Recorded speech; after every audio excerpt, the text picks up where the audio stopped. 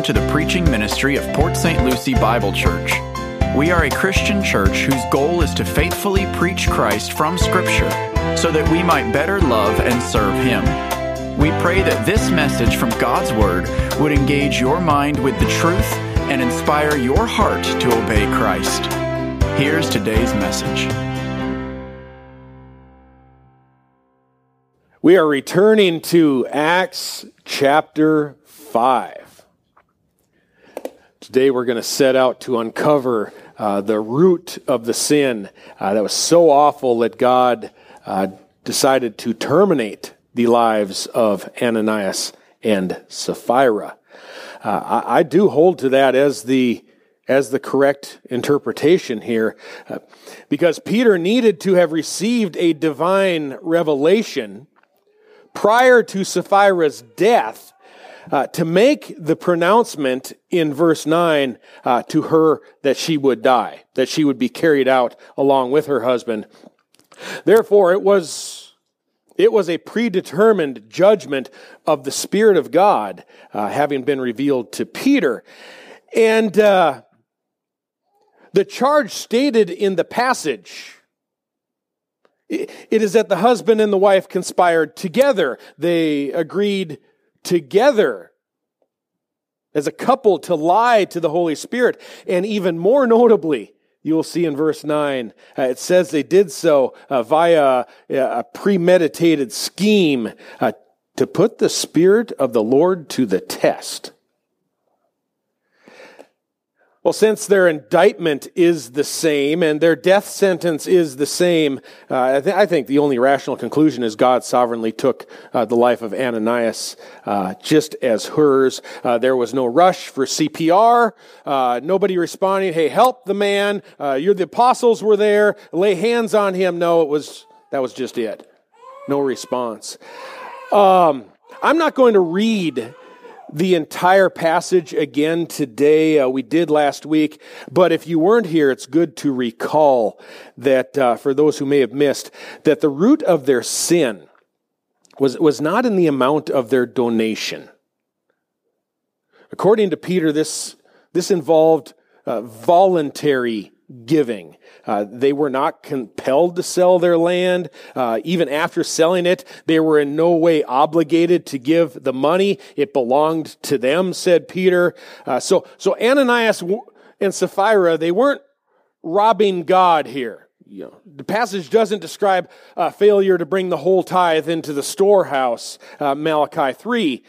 No, that isn't it.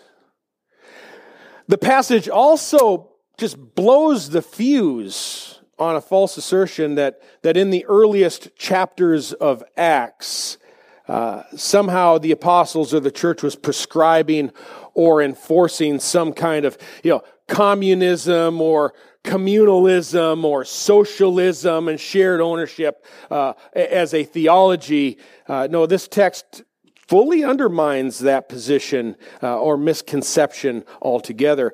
In verse 4, Peter tells Ananias, quote, while it remained unsold, did it not remain your own? And after it was sold, was it, referring to the money or the proceeds, was it not still under your control? Well, of course, the answer is that it was. So Peter asks, why is it that you have conceived this deed in your heart? You've not lied to man, but to God. No, if anything, the text actually reinforces other declarations in the New Testament that giving is voluntary. In addition to voluntary, giving is also to be generous. It is to be cheerful. 2 Corinthians 9, verse 7, one must do just as he has purposed in his heart, not grudgingly or under compulsion. So the amount may vary according to how the Lord prospers you. That is 1 Corinthians 16:2. Yet giving, we see, is to be planned. Some say on the first day of every week. Some do it once a month. Some do it according to their budget. But God is most pleased with an aroma of giving that surpasses the threshold of sacrifice. Sacrificial giving. It's an aroma pleasing to God. But new covenant giving is not bound to the law. All right? Therefore, the core issue with Ananias and Sapphira is not that they held back part of their money. Each of you holds back part of your money as well. I know you do. Yeah. When I sell something of high value, I typically withhold part of the money as well, a portion of it. The charge did not arise because they only gave a portion of the sale, but that the lie was rooted in deceit. And the deceit of misrepresenting the amount of the sale we are going to learn shortly. And I remain confident that this lie of Ananias and Sapphira was rooted in unbelief. As I stated last week, not only are they contrasted to Barnabas, or a contrast to Barnabas, but if you look at all the previous references to Christians in Acts, we'll discover that they were all, chapter 4, verse 24, of one accord. In chapter 4, verse 32, all who believed were of one heart and soul. And then look back again at chapter 4 and verse 31. They were all, emphasize all, filled with the Holy Spirit. Now look at chapter 5 and verse 3. What was the heart of Ananias filled with? Satan. Well, that is a striking contrast. Lump Sapphira in there as well. Neither were converted nor filled with the Holy Spirit as the church had been up to this point. That conclusion also supported, if you want just one more evidence of that, it's after the close of this passage. You'll see in verse 12. There we learn that after a great fear had arisen, not only in the church, but of surrounding people concerning these two deaths. We also read, at the hands of the apostles, many signs and wonders were taking place among the people, and they were, as a result, they were restored to one accord, we will find in Solomon's portico. But look at this in verse 13. But none of the rest dared to associate with them. None of the rest dared to associate with them. However, the people held them in high esteem. So who is Luke, the writer, the human author, identifying at this point when he says, none of the rest dared to associate with the church? Obviously, he means none of the rest of the unbelievers dared to associate with the Christians going forward, at least for a while. And since that phrase, none of the rest, describes a portion of unbelievers remaining or left over, who would have been the original unbelievers who actually dared to associate with the church in the text? Ananias and Sapphira. They're the only other two that phrase can point to. Therefore, after they all saw Ananias and Sapphira had died, then none of the rest of the unbelievers tried to infiltrate the church as Ananias and Sapphira had. At least they didn't try for a while, okay? They were scared. Ananias and Sapphira, they were pretty good at pretending. Pretty good. But you can't fool God. That is the title of our message today. You can't fool God. And through using them as an example, the Holy Spirit makes this powerful declaration. Christ's bride, his church, will only ever consist of redeemed believers. Redeemed believers. And entrance into Christ's church only comes through the Holy Spirit. He is the gatekeeper, and only through spiritual baptism. 1 Corinthians 12, verse 13 states, For by one Spirit we were all baptized into one body, it's one body of Christ, whether Jews or Greeks, whether slaves or free, we were all made to drink of one Spirit. All the same Spirit. That is separate. That's spiritual baptism we're talking about there. And Ananias and Sapphira had merely joined the crowd that was being baptized by men through water. Again, as I stated last week, that is how you came to be in the church, is being baptized by water in this context. In an early church, we still require that today. But water baptism does not save. So it's only physical. It's just physically getting wet. We read from Peter in a later letter, and it's different from spiritual baptism.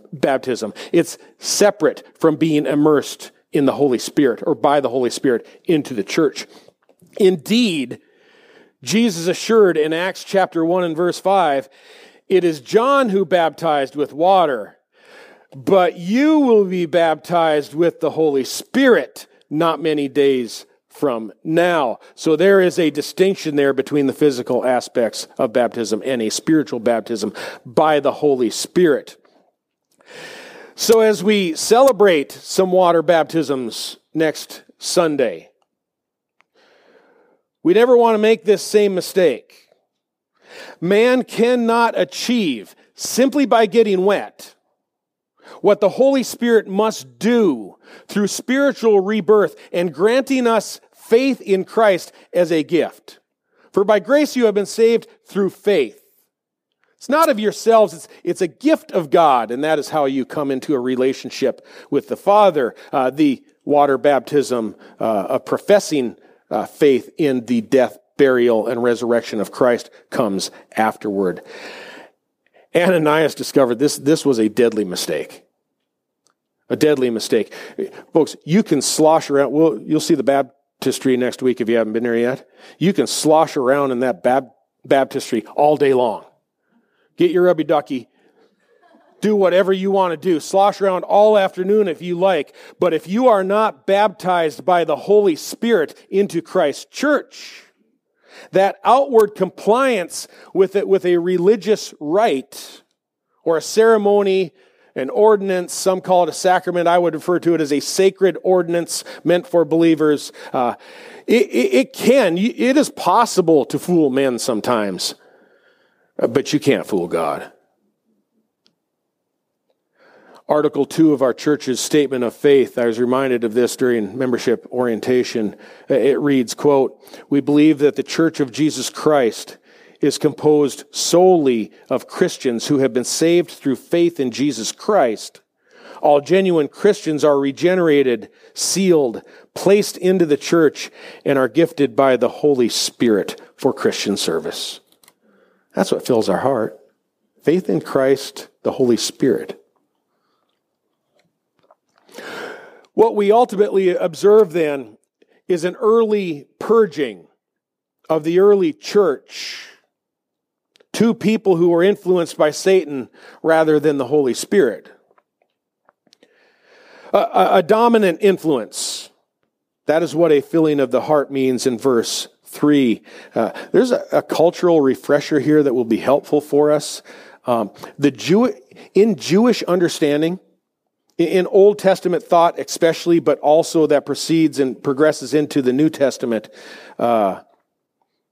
in Jewish understanding of the human heart, that is a thinking mind. The heart is a thinking mind. It is the center of thought, the intellect, the mind. The thinking heart is not in your chest. The heart is not to be scripturally is not to be a well of emotions that you make your judgments off of. You just follow your heart. No, Jeremiah 17:9, the heart is deceitful above all else. You have to have a thinking mind.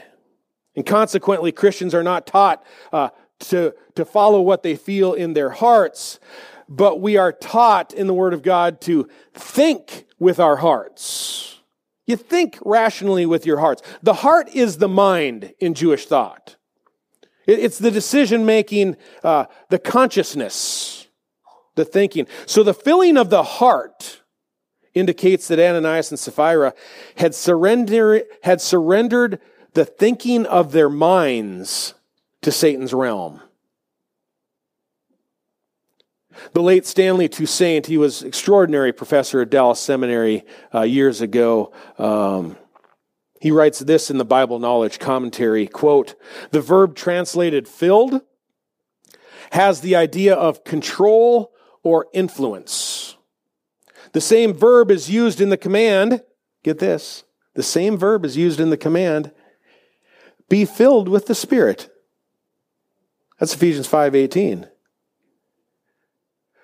We Christians are transformed by the renewing of our minds. That's Romans 12. But Ananias and Sapphira were being influenced in how they thought by Satan. He filled their hearts. This language does not suggest Ananias was demonically possessed by Satan, or that Satan jumped into his chest cavity, you know? No, that's the influence of Hollywood that you're going with there. That's not biblical thought. Our minds, our thinking minds have far too long been influenced by the theology of Hollywood. Also, this same author, the human author Luke, who wrote the Gospel of Luke, he's the author of Acts of the Apostles, he used entirely different language to describe Judas Iscariot at the Last Supper. That's in Luke chapter 22. There Luke writes, quote, "Satan entered into Judas, who was also called Iscariot."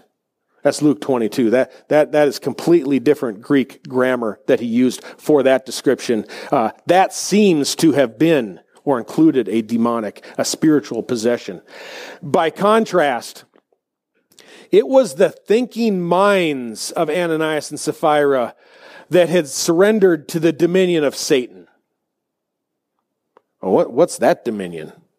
What could that possibly be? 2 Corinthians 4 verse 4 describes Satan as the god of this world, who has blinded the minds of the unbelieving. So Satan blinded their minds. That Greek word there, blind, implies he confused, he darkened their thoughts, darkened the minds. How does he do that? How does he do it? Well, the God of this world, he fills their minds with the material world. 1 John 2:15, "Do not love the world, nor the things of the world," Christians are told. "If anyone loves the world, the love of the Father is not in him." So their minds were polluted with the world thought, things of the world. Here's what filled her heart. Sapphira's. Yeah, she was living in a material world. Sapphira's a material girl. And he was a material guy. If you are today a Christian, do you remember how your minds used to grope about back when you were blind? Before you trusted in Jesus, you used to lie awake at night. You were scheming of ways to acquire more. How can I get more of the world? Or daydreaming all day on the job of what I'll do if I just get $1 raise, or what I could spend that on, right? What you might do if you could just have more of this world. And that's the influence of the God of this world. That was the condition of our unbelieving mind, our thought processes when we were living blind. Darkness and confusion filled our hearts. 2 Corinthians 4 verse 4 reveals the mind of the blind cannot see the light of the gospel of the glory of Christ, who is the image of God. Can't see it. The mind saturated in darkness cannot perceive that Jesus died for my sins. What I have done, the evil that I have done, he died.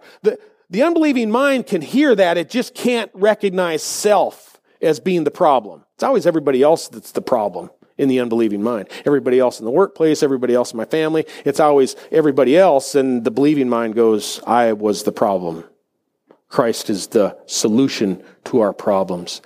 And the mind saturated in darkness, it can't perceive this. We don't know that eternal life, a hope beyond this material world, is what we are truly waiting for. What's the cure of spiritual blindness? What is the cure? Scripture assures us that Jesus is the light of the world. The Apostle Paul continues, 2 Corinthians chapter 4 and verse 5. He says, we do not preach ourselves, but Christ Jesus as Lord, and ourselves as your slaves for Jesus' sake. For God, who said, light shall shine out of darkness, is the one who has shone in our hearts to give the light of the knowledge of the glory of God in the face of Christ. That's where the light comes into our heart. Satan's dominion then does not overpower us. It does not overtake us.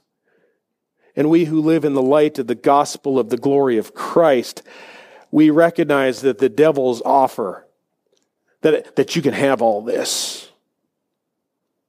Just know that you can have everything you want in this world and you can hold on to it for as long as you want. We know that is a complete scam.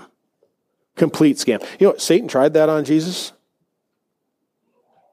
Satan, when he was allowed to test Jesus, took him up on a mountain and showed him the kingdoms of the world. You can have all this. Just bow down and worship me. You can have it. That was a lie. What did Jesus say? No thanks. No. For it is written, you shall worship the Lord your God only. Serve him only. The God of the world, the God of darkness, offered Jesus all of the kingdoms of the world. You can find that in Luke 4, verse 5.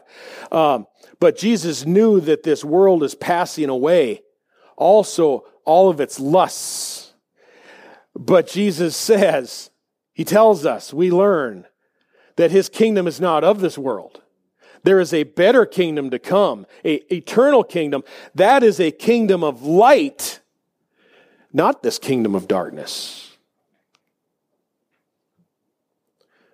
Folks, there are two teams described here. Two teams. Who are you going to play for? For whom shall you play ball? So you've been baptized into Jesus through water on the outside. What fills your heart on the inside? Which team are you rooting for? Ananias told Sapphira, said, I believe we can play this game where we can stand up in front of everybody, but we can still bat for both teams. I think we can play this both ways. Nobody will ever know. And they aren't alone. Misrepresenting church giving, well, that isn't rare. Even stealing from churches isn't incredibly rare. Why do you think more people aren't dropping dead? Hold that thought. We'll come back to it. They promised the entire proceeds of the land, but Peter says, even the land that you had, that money from it is still your own. It's under your control. So then, has the unpardonable sin become lying? Oh, woe to us if it has.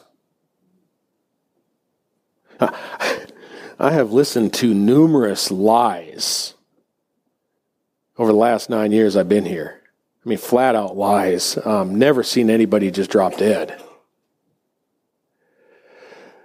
But in verse 4, Ananias, you have not lied to men, but to God. Now we're starting to get somewhere. Combined with verse 3, there's no question that the Holy Spirit is God, right?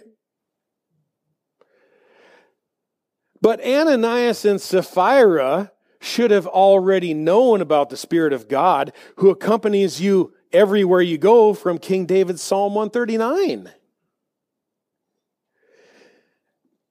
As I said last week, this is more than a lie.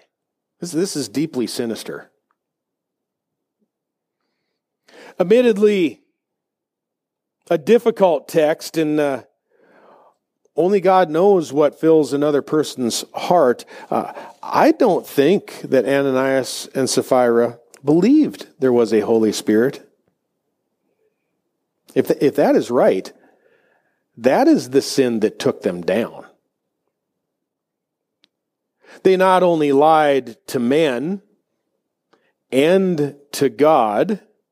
Furthermore, verse 9 reveals that they agreed together to put the Spirit of the Lord to the test. Whoa, going to test God.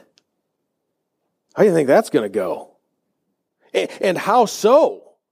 And if so, what can Christians learn about living a lie? And how do we become sanctified through a proper understanding of this passage? First things first, to answer, why would anyone put the Holy Spirit of God to the test? That can only seem to imply that Ananias and Sapphira didn't believe this Spirit was actually moving amongst the early church. Or if it was, this Spirit wasn't God. But think of all the evidence that Ananias and Sapphira had to have seen, or at least heard about. There were people spontaneously, Galileans, unlearned Galileans, spontaneously speaking in foreign languages that they had never spoken before in their lives. At the gate called Beautiful, there was a man who from his mother's womb had never walked. And he's over 40 years old, and suddenly he's leaping and praising God. Visible testimony. People were preaching the name of Christ. They're doing it with boldness, even when warned not to do so by the religious authorities. They were gathering for prayer. Now, there's an evidence of the Spirit of God. Think about that when we hold Wednesday evening prayer meetings. They were gathering for prayer. That's perhaps the greatest testimony that the Holy Spirit was working amongst these people. But then, beyond all that, they began selling their land. They're giving the money away to take care of brethren who were poor. And by passing through the waters of baptism and entering into the fellowship of Christ, Ananias and Sapphira, they had placed themselves directly into the inner sanctum. In the Old Testament, they called it the Holy of Holies, the place where God dwells. You did not go into the place where God dwells, by the way, without what? Blood. And they came into the Christian communion, described as the koinonia, the fellowship of the saints, the place where the Holy Spirit of God dwells. The place where God's Son is worshipped. Ever since Pentecost now, God's Son by name is worshipped. And through entering divine presence of the people of God, Ananias and Sapphira, they had been, they'd been enlightened. They'd tasted of the heavenly gift.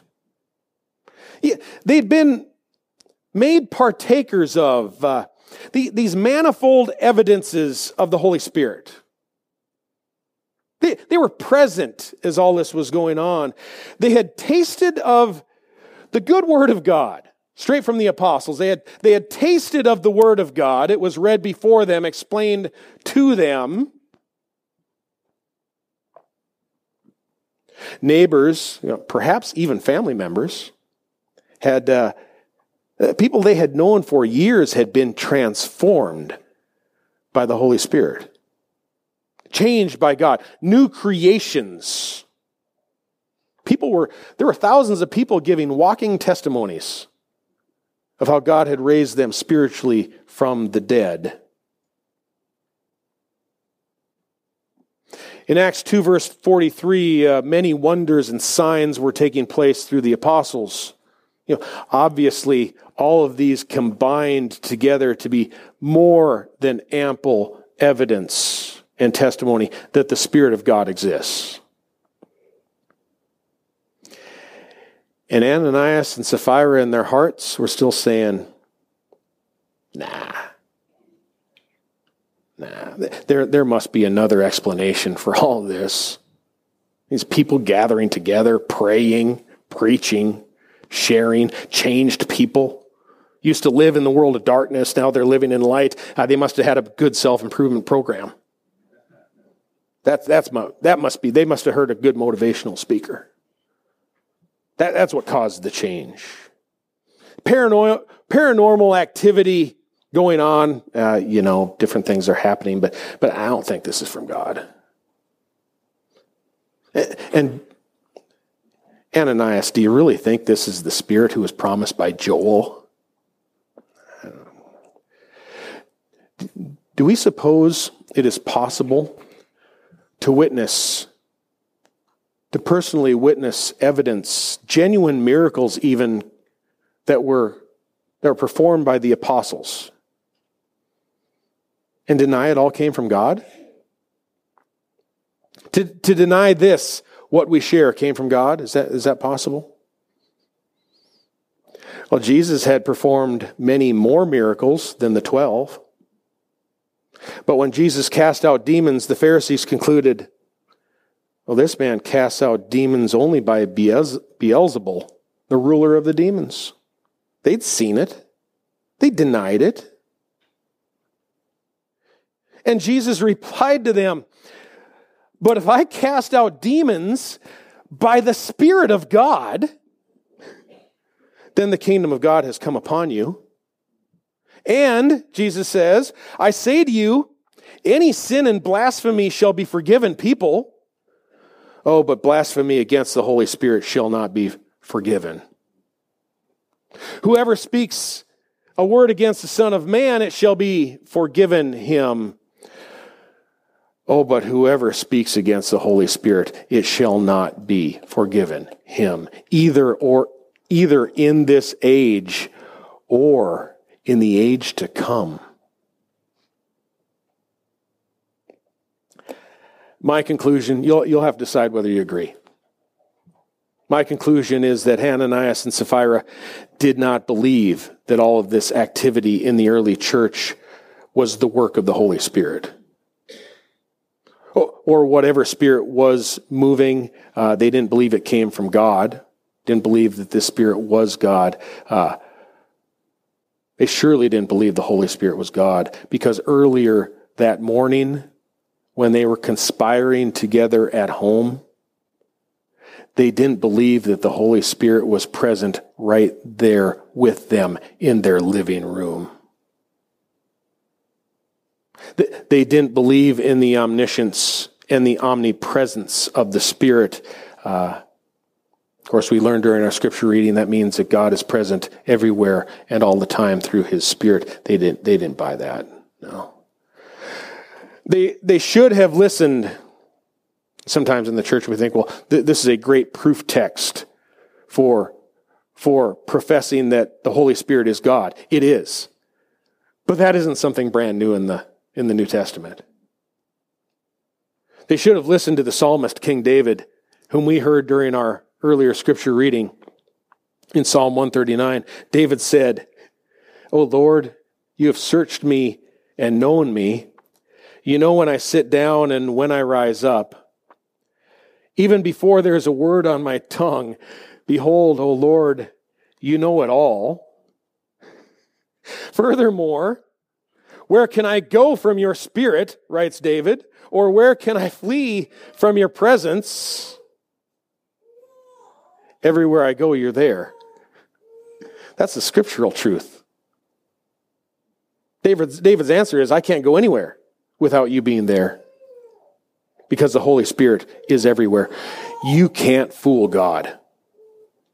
You cannot fool God. But Ananias and Sapphira wanted to keep back a portion of money for themselves, and though it belonged to them, just as your money belongs to you, they'd made a pledge. They didn't want to lose face. They wanted to preserve face and preserve some of the money. Sapphira probably said to Ananias, do you think anybody would find out? Nah. But what about this Holy Spirit? They keep talking about the Spirit of God, preaching about it in church every Sunday. Yeah, but I don't know, this whole Holy Spirit thing. There could be some other explanation. For what we do here and we gather on Sundays, there could be some other explanation for why all this is going on, they say. And so Ananias says to Sapphira, I don't think anybody will ever find out. No. Let's test the Spirit out. Let's test this. What's the worst thing that could happen?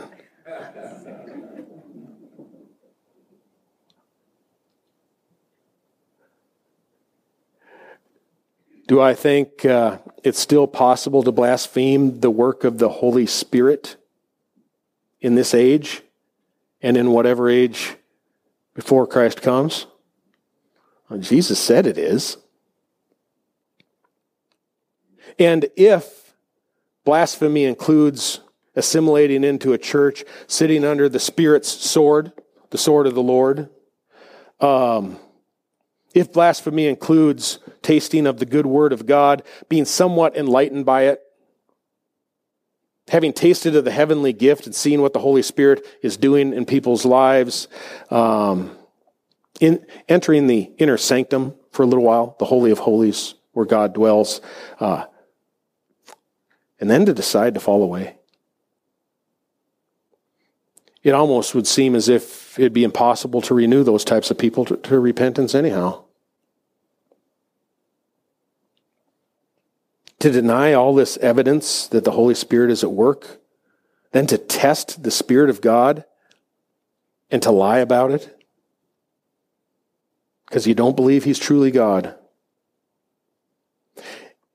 If this is a proper observation, and it's an observation, not a doctrine, all right? If this is a proper observation of this scenario, Ananias and Sapphira were unbelievers who committed the unpardonable sin. That's my suspicion. Can't put a heavy finger on it, but they were done.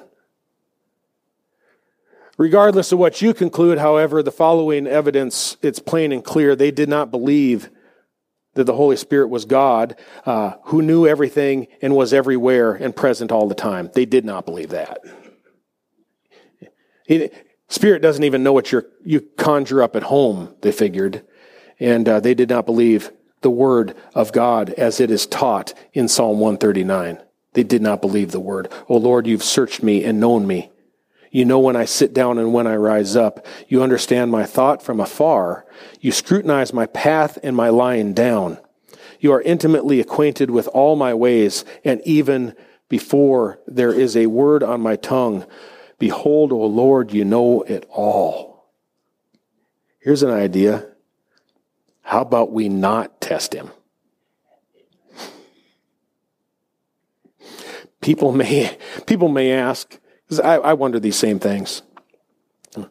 Why then did they go to church? Why did they decide to give the money? Rational questions, right? I don't know. I don't know why. The Spirit who ultimately wrote the text doesn't supply us with a reason. It means it's not important to the lesson or the interpretation. We're not even to become distracted with the reasons. Maybe they were exceedingly rich, had many properties. Maybe they needed a tax deduction. Maybe they were searching for a place to fit in and make some new friends. Maybe they had a bad property, a trash lot somewhere. Say, we can get rid of that and we'll give the money. Throw around a little bit of money, might impress some people. We can kind of do this publicly. Do you think that ever happens in churches today? Oh, yeah. Giving displayed publicly. For Ananias and Sapphira, it might have been a tiny fraction of their estate. There's no way to know. Here's an option. Maybe they needed a place to network. Ananias might have been a realtor.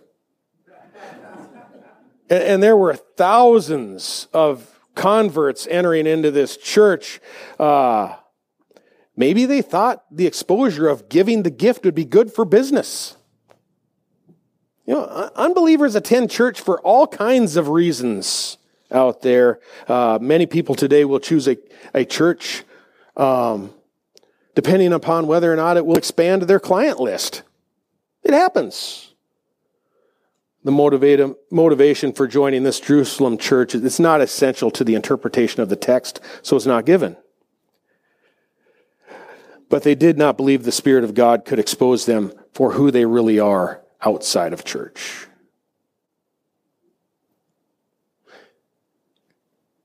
Have you ever come to church testing the Spirit? Thinking, there's just no way anybody will ever know.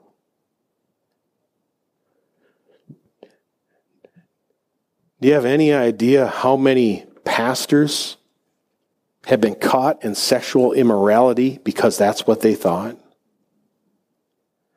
Or how many church treasurers have embezzled money because they think, these people are kind of simple-minded around here. They'll never figure it out. They're not good with numbers. Do you really want to put the Holy Spirit to that test?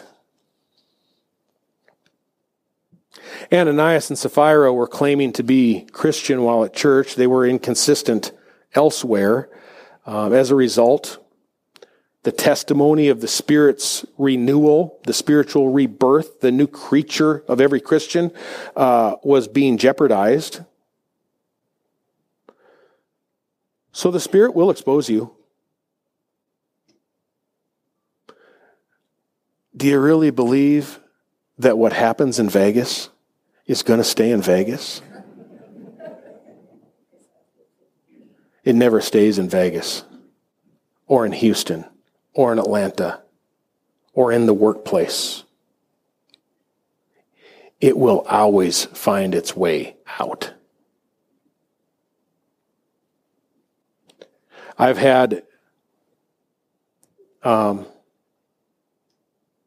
firsthand experience and understanding with 3 men, 2 of them claiming to be Christian, who thought they could hide what they were viewing on their computers. Nobody will ever find out. One of them I visited in prison. Another one was removed from his church by disciplinary action because he would not acknowledge and repent. How about shoplifting, cheating on taxes, insurance fraud? Fill in the blank. If you say you are a Christian, that you love Jesus Christ as your Savior, that He is the Holy Spirit is your God. Do you say to yourselves, I think I'll get away with it? Or I haven't been caught.